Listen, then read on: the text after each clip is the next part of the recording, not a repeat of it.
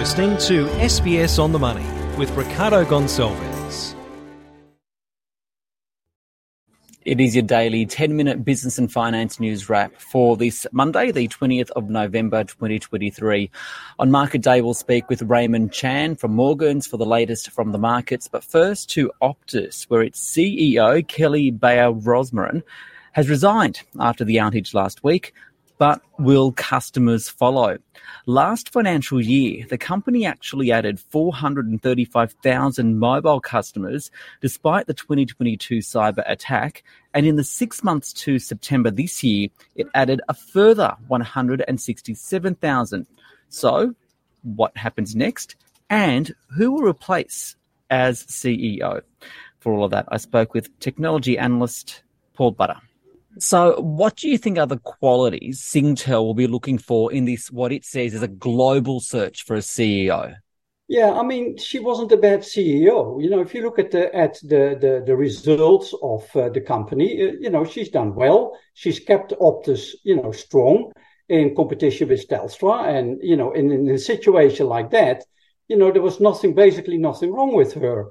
But what you see, crisis can happen, disasters can happen, and that's where she really, really failed, yeah? So you do need then a stronger person, a little bit more an authoritative person. Also, I didn't like at all her finger pointing, blaming others. I think that was so bad, yeah? So I think that performance as a CEO and under stress, apparently that's not where she's good at. And you really need the qualities of a good CEO, that, make a profit and do well and things like that. But at the same time, is also seen as a true leader and can guide a company like Optus through difficult situations, as we saw September last year with the hack and this time with the outage. Are there local contenders, though, that could take the reins as CEO? We know there's been an interim CEO appointed for now, but I've seen some commentary, for example, that the former New South Wales Premier Gladys Berejiklian, who is on the board, basically leading the company's business side of the operations, she could be a contender. Yeah, but of course, she also has a bit of a difficult history, and, that could work against her. And again, that is showing strong leadership. She made some wrong decisions when she was premier. I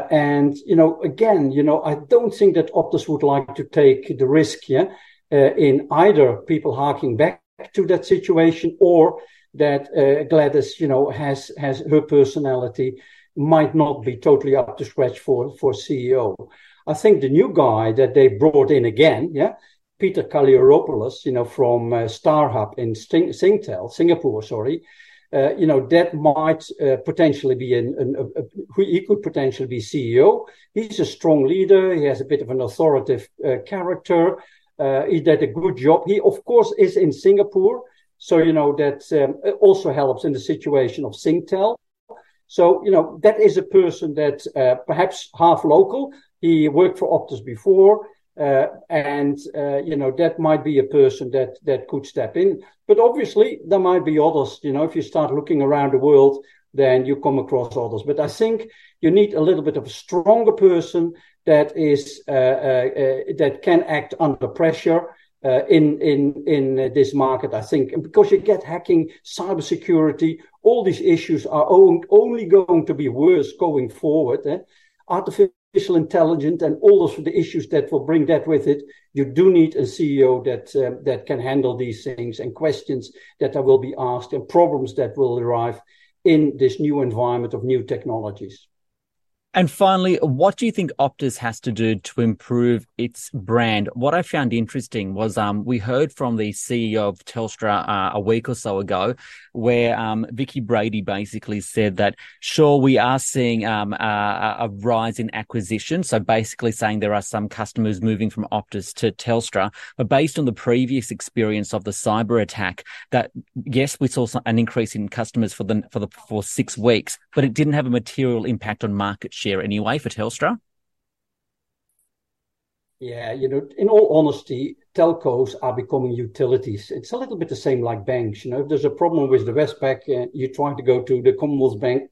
Does it make any difference? if you go from Optus to Telstra or to TPG, is it going to make any difference? So I think a lot of people will actually say, I'll stick it out. Yeah. On the other side, what you get is that particularly business customers are going to review their situation, the contracts with Optus.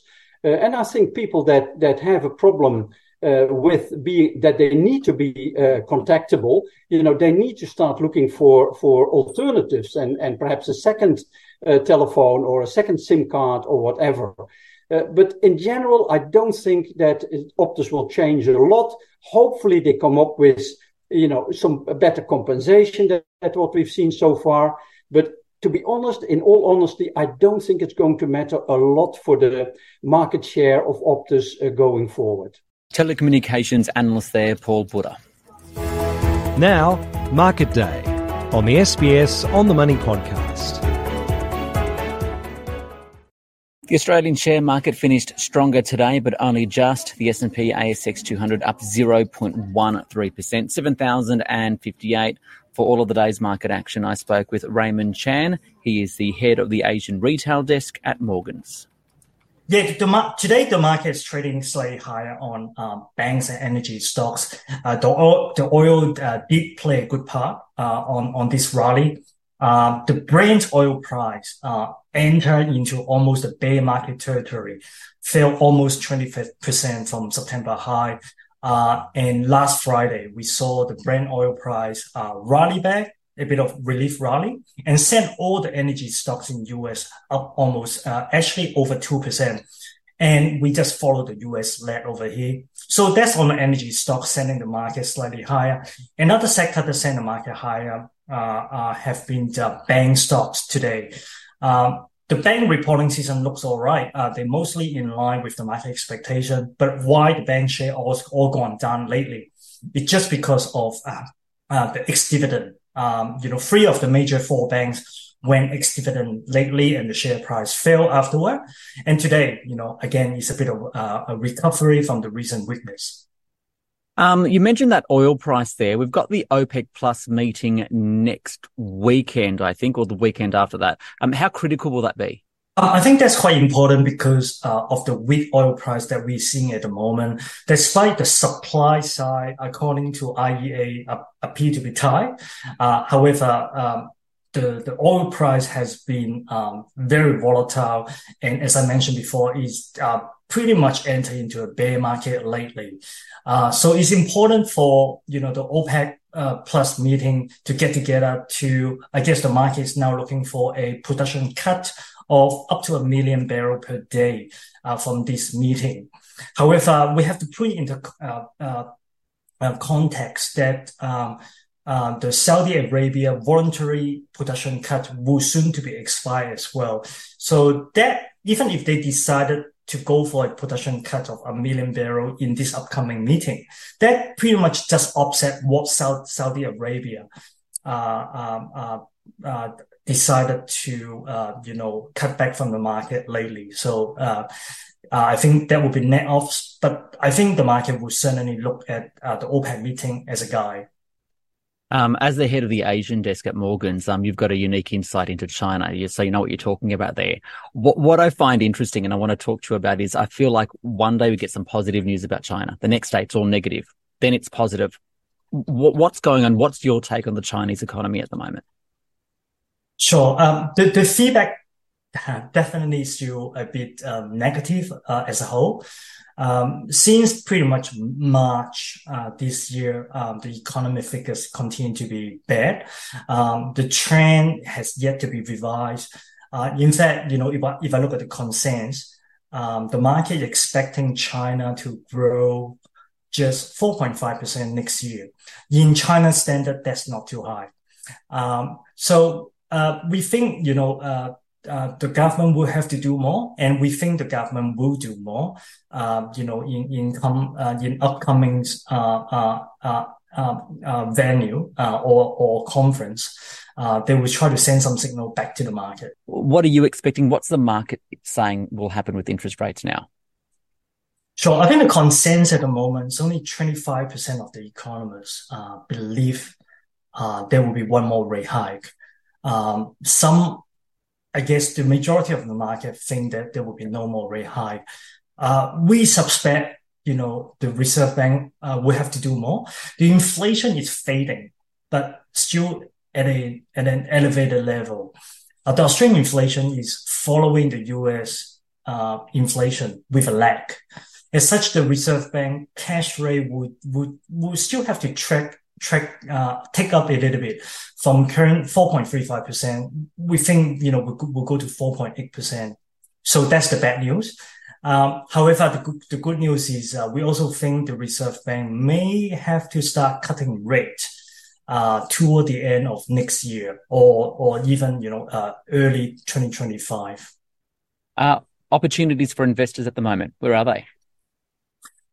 We think diversified REIT looks pretty interesting. The REIT is, of course, the old property trust. By definition, the diversified REIT are those property trusts that own a diversified portfolio of office, shopping center, residential development, and industrial properties. After an extended period of underperformance, we think REIT looks pretty interesting as most of them are now trading below the net tangible assets. And they have a relatively strong balance sheet. They all learned the lesson from the GFC. And importantly, they are about to go ex-dividend in about a month's time. So from which, a good example is Mirvac. We think, Mirvac looks pretty interesting. A quality diversified REIT trading over 20% below its NTA. In the past, historically, they're trading 10% above the NTA. Now it's 20% below. Pay around 5% dividend yield.